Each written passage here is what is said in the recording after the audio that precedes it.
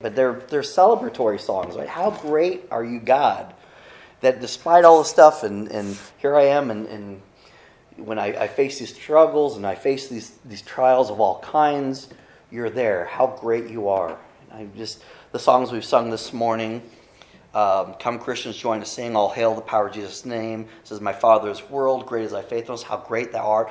All songs speaking to the glory and magnificence of God and Jesus Christ, who we celebrate with his birth just a couple weeks ago, and we're going to spend the next several months studying his life and how it's affected us as we work towards the cross, which is resurrection. It was the meaning of the cross that brought all the value to the birth. Otherwise, it's just the birth of a baby, a wonderful baby, but at the same time, he became our Savior on the cross when he died for us. And last week we talked about the need to make a change or changes in our lives, not because it was close to New Year's Eve and that was the tradition, right, resolutions, but rather it's because we all fall short of God's glory. And so we all have areas of our lives where we can stand to make some improvements to be a little more like Christ, a little more like God designed us to be. And we all have these areas of our life that need some improvement to bring us closer to how we should be living and closer to God himself. So instead of being resolved to make a change, and I thought about that word, resolved. It's you're doing something over and you're solving a problem. So every year we try to solve the same problems again, right? How are you guys doing on that stuff? As I watched the football game last night to see who the Chiefs play eating a hot dog out of the microwave, I realized I probably haven't made the changes to my diet that I had resolved to make, but I will resolve again today. We'll go again. But we talked about being incited to make a change. Incited, not excited, not yay, not inspired, although there's some inspiration, but incited to make a change because we need to become more passionate and affirm ourselves in the things that we are doing right, the things that we're doing well. We want to be excited, yay, not prideful, but to say, okay, I'm doing this one well. And we need to be equally passionately motivated to improve the areas that really need it. Some of these areas are very obvious, and some of them are things we kind of tuck down deep in our heart and our soul and go, that's something I really don't like about myself. Okay, I don't really want to talk about it. I don't want to tell God that I'm really struggling with this, but you know what? He knows. He knows. It's not a surprise to him, and he's got broad shoulders. He can take it. So, whether it made your list or not, if you're here this morning, then you've already started this new year by attending church every Sunday. You're 1 for 1. And that is how a streak is started, right? So every streak starts with a single victory, and this is your victory. This is your 1 for 1 on Sundays at church.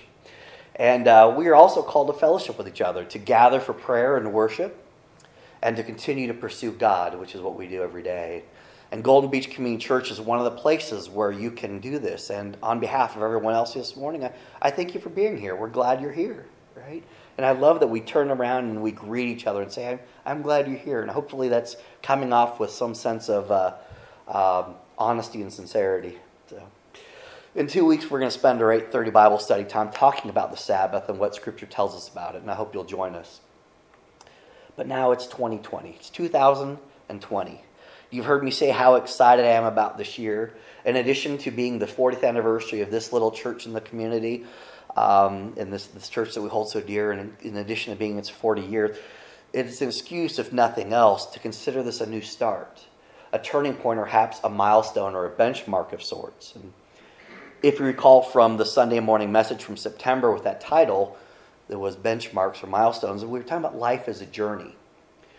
But unlike popular belief, it's not as much about the journey as the destination. They say it's not about the destination, it's the journey. No, we're gonna love this journey. We're gonna enjoy it. God's gonna bless us along our way. But it is absolutely about the destination, and that is heaven. And heaven is heaven because that's where God is. It's not because we want to get to heaven. It's because we want to be where God is. And wherever God is, that's heaven. And what's really cool is God wants us to be there just as badly as we want to be there too. So we're all working from the same goal here. And in the case of our lives, the journey begins at our birth and continues through our life on earth as we experience these joys and these trials of all kinds. And they help us to mature in our faith for whatever comes next. And what's next, again, is that it's our eternal life with our Heavenly Father. All these things we're doing, this journey that we're experiencing is just helping us grow up a little bit, spiritually speaking. Now, Jesus was the embodiment of God. He was God in the flesh, the Son of God. He was born as a helpless baby, and that was by design. He was raised as a child in this world and then taught and lived the will of his Father. The story of his life is foretold in the Old Testament of the Bible, and it's shared in the New Testament. And personally, I enjoy reading the Gospel of Luke as a narrative for the life of Christ. And several weeks ago, Heather made that very challenge to us, didn't you? We're sitting around doing our circle at the end, and you said, I challenge you guys to read a chapter of the Bible, and that was Luke. And I was very excited. If you haven't already done so, or if it's been a while, I want to encourage you to open your Bibles. We talked about that this morning, the power of just reading the Word in print for yourself. I'm going to share some scriptures with you this morning, but there's something deeper to that, some additional meaning and relevance when you read it for yourself, because God wrote that letter to you, every single one of you. Anyway, I want you to read for yourself about the one who came and saved the life and soul of everyone you know and love. And that includes you. So this morning I'm going to take the next few minutes to share just a few highlights and examples of what Jesus came to do. And I titled this message, He Was Born for This. And let me give you a little backstory. I was watching the movie Avatar for the millionth time, and that's not my estimate, that's Sherry's estimate. And if she was here, she'd tell you that, yes, I watch the same movies over and over and over, and they don't even have to be good movies. But to her point, yes, the movie ends the same way every single time. Never changes, but I still enjoy watching it. But if you've seen the movie, you may recall the moment when the main character, who was paralyzed from the waist down, he was confined to a wheelchair, and as you can imagine, he'd rather not be. As one of his desires was to be, fully enabled again. And there's a scene in the movie where he's riding this flying animal whose name escapes me, and maybe I have to watch it again to catch the name. But he's beyond thrilled at this experience, and he's overjoyed, and he shouts, I was born for this. He said, I was born for this. So a few weeks ago, as I was beginning to put my notes together for this message, we were in the middle of the Advent season. And as I was reading and studying deeper about Jesus Christ and what he came to do, all that he accomplished, and that's a life that's still being studied and discussed thousands of years later. Talk about impact, right? Over 2,000 years ago, and we're still talking about and studying and reading his quotes and his words. And all that would have changed for an eternity because of the 30 years or so that he spent on earth. And I was just astounded. I just reading this, and I was thinking, with some excitement, I found myself saying, he was born for this. Whatever problem I'm going through, he was born for this. Whatever blessing I'm feeling, he was born for this. This is what he came for. So this morning I want to see what the Bible says about this. And these are in no particular order. In fact, I couldn't prioritize them. I tried to put in some rational order because I can't share them in chronological order because he accomplished these things every day. He loved every day. He taught every day. He served every day. I can't say it happened in this order, although there are some order to the stories. And I can't share it in the order of importance because every single one of these is needed by all of us all the time. And I'm not just speaking for myself. These things that he came to do, that he accomplished, we need them. So I'm going to begin. Jesus came to save the world. And this is said in John 3:17 and Luke 19:10. And I had it pointed out this morning, and I love you guys for doing this. I'm going to start providing those scriptures on the back of the announcement so you can look them up later at your convenience. But he came to save the world. And John 3:17 says this, For God did not send his Son into the world to condemn the world, but to save the world through him. Now that's the second part of this famous 1 John 3:16 that we always hear. We see the signs at the stadium. We know it. God so loved the world that he sent his Son. But what a disservice we do, not just to God, but to other people when we fail to share the rest of the good news.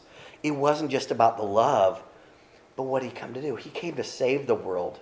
Why do we forget that extra sentence that changes everything? He came to serve and to be a ransom for many in Matthew 20:28. It says, just as the Son of Man did not come to be served, but to serve and to give his life as a ransom for many. Just one example of his service to others was when he washed the feet of his disciples before joining at the table. We're going to celebrate communion in a few minutes. And on that night, the disciples were gathered around this table, and you have to understand the history of how this was done.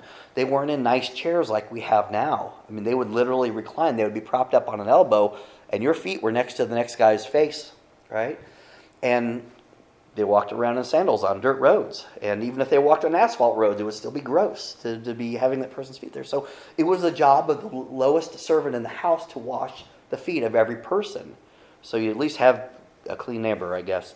And Jesus said, this is how I want you to serve people. Watch this. And he didn't even draw all that much attention. He just simply served them by washing their feet. And of course, we can think of no greater service than to give one's own life for another. That's exactly what he did. Jesus came to reveal the Father. This is Matthew 11:27. It says, all things have been committed to me by my Father. No one knows the Son except the Father, and no one knows the Father except the Son, and those to whom the Son chooses to reveal him. Okay? Jesus came to reveal the Father to the world. See, he was born a man, but he knew, or at least he came to know, as it was revealed to him over time, the will of God. Right? Even at the end, when he was in the garden, it was revealed to him that he would lose his own life. It was revealed, and he knew that. So just as we are called, Jesus knew that it isn't something that should be kept to himself. He says, because we need to remember that obedient faith requires action. So when God reveals himself to you, when God reveals something to you or puts something on your heart, do you keep it to yourself or do you share it? Okay? Do you take action with that? If God is putting someone on your heart and you need to pray for them, then pray for them. Take that action. If God is putting something on your heart that you need to do after church this morning, go do it. Okay? Faith requires action. That's the second part of faith. Next, Jesus came to preach the good news of the kingdom of God. This is from Luke 4:43. But he said to them, I must preach the good news of the kingdom of God to the other towns also, because that is why I was sent. Now, I love that he uses the word must. I must preach the news. How many times do we have some information, no matter how important or relatively significant, we should say, I should probably tell someone about this. Sometimes we realize that in hindsight, but Jesus says, I must. I've got all this knowledge. I've got this good news. I must share it. And you know what? He's called you to the same thing. We must share the good news. And not to overplay the obvious 2020 reference and pun, but perhaps one of our goals and prayers this year should be that we have clarity of vision to recognize when we should take action, whether through our words or by example or with an actual movement to accomplish something. Jesus came to give the Father's words, John 17:8. It says, for I gave them the words you gave me, and they accepted them. They knew with certainty that I came from you, and they believe that you sent me. I often refer to the Sermon on the Mount, and if you're going to read it, it begins Matthew 5 through 7. And it's a degree of admiration I read that Jesus didn't take personal credit for what he said. He didn't come in with his booming voice, or maybe he did, but he didn't say, because I said so. He always began with these words that said, you've heard it said.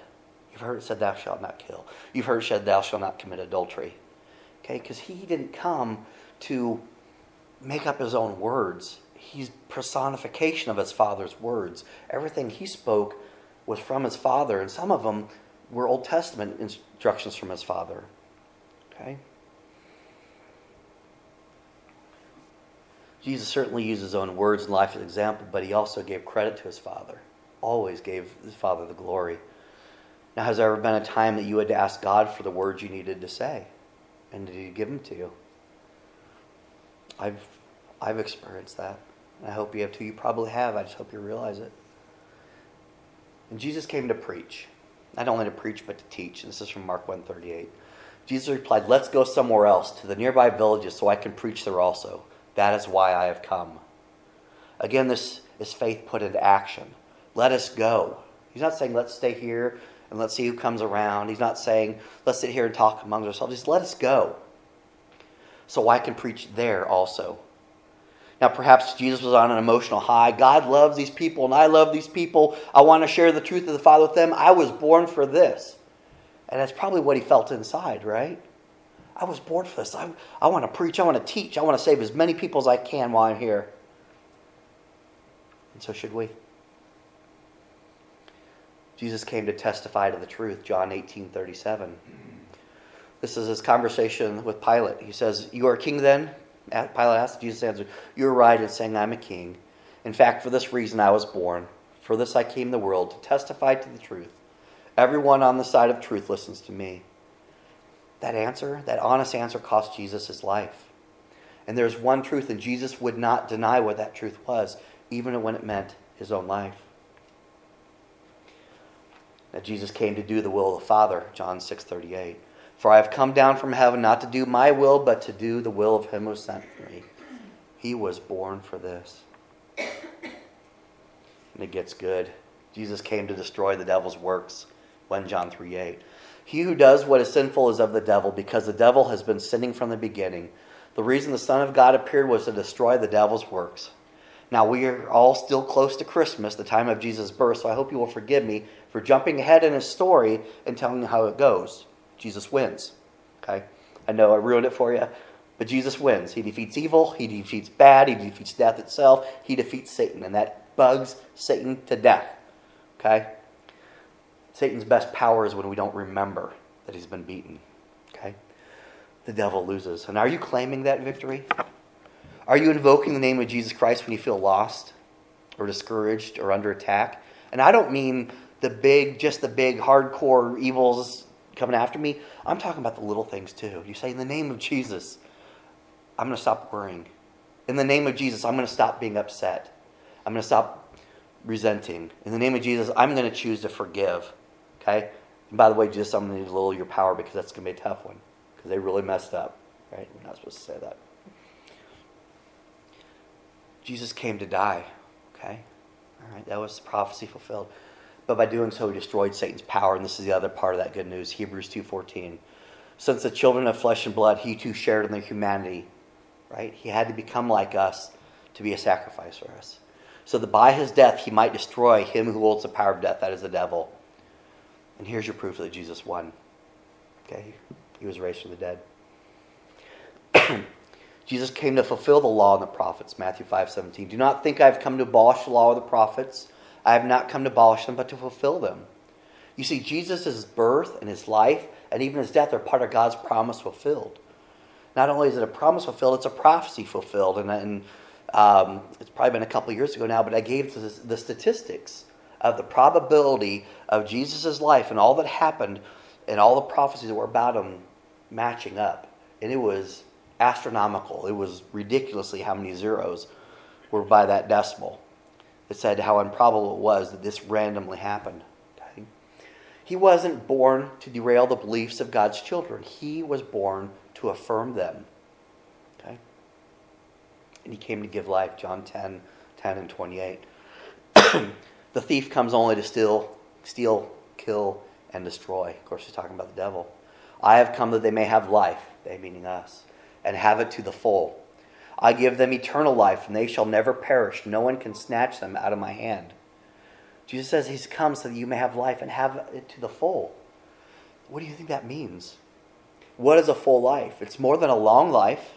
It's a meaningful life. It's a blessed life. It's a valued life. And he wasn't just born for God's good. He was born for you and yours. He came and he called the sinners, Mark 2:17.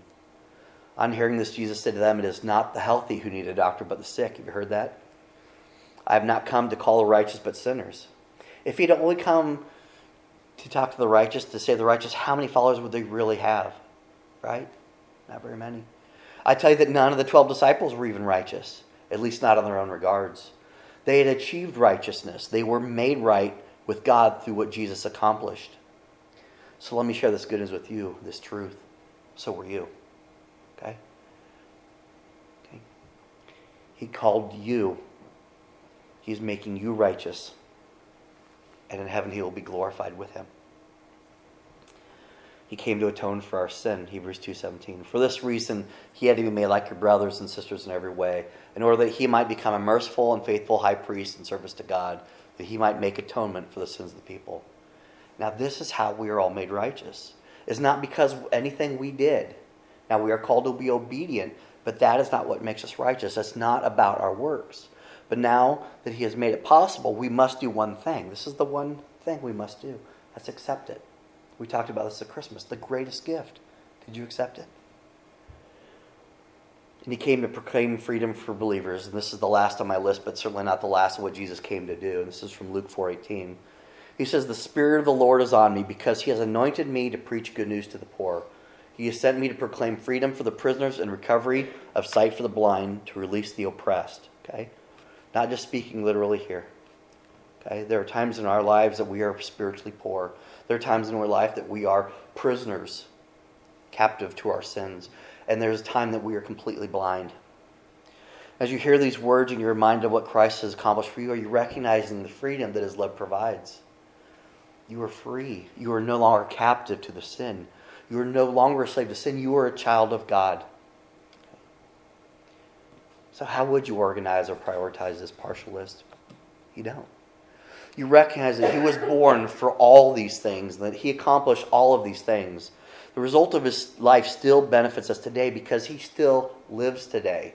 He's still working in your life to do these things for you, to bring freedom, to give you God's word, to be the one that connects you into a personal relationship with God. Not only was He born for these things, but He was born for you. The greatest Christmas gift ever was created by God for your benefit and enjoyment. Have you chosen to accept this gift? Now, it's our tradition on the first Sunday of the month to celebrate communion. Okay? And we practice an open communion. All are welcome to participate. In fact, all are encouraged to participate. But think about this while we're celebrating and recognizing His sacrifice so quickly after we just celebrated His birth, that it is all tied together. Okay? And now is a fantastic time to accept that gift. If you have before, great. If you haven't, that's fine. Now's a good time. And if you just need a reminder, as we are taking this bread that represents His body and this juice that represents His blood in this new covenant, if you'll just remember that as we listen to the words of the song. And if you need to sit quietly and pray, pray. If you need to sit quietly and just sit quietly, do that. This is such a personal time, and I'm glad to be a part of it. So will you pray with me, please? Father God, You've come to accomplish so much. You have accomplished so much through Your Son, Jesus Christ, in His short time on earth. But God, what makes that miraculous isn't just that He was raised from the dead, but that He continues to work in our lives today for all those who believe, for all those who accept, for all those that answer His calling. God, You want nothing more than a relationship with us. You are there with Your hand outstretched, welcoming us, guiding us into that relationship with You. So, Father God, as we prepare to celebrate this communion time, place on our hearts the things where we need to make changes, make improvements. Affirm within us the things we are doing well and right. And God, we ask also that You help us recognize opportunities within ourselves and in our world to make a difference in Your name. Father God, we give this service to You, this time of communion to You. May You convict on our hearts ways that we can act in faith going forward. May we be ever changed by what we've learned from Your word. Amen.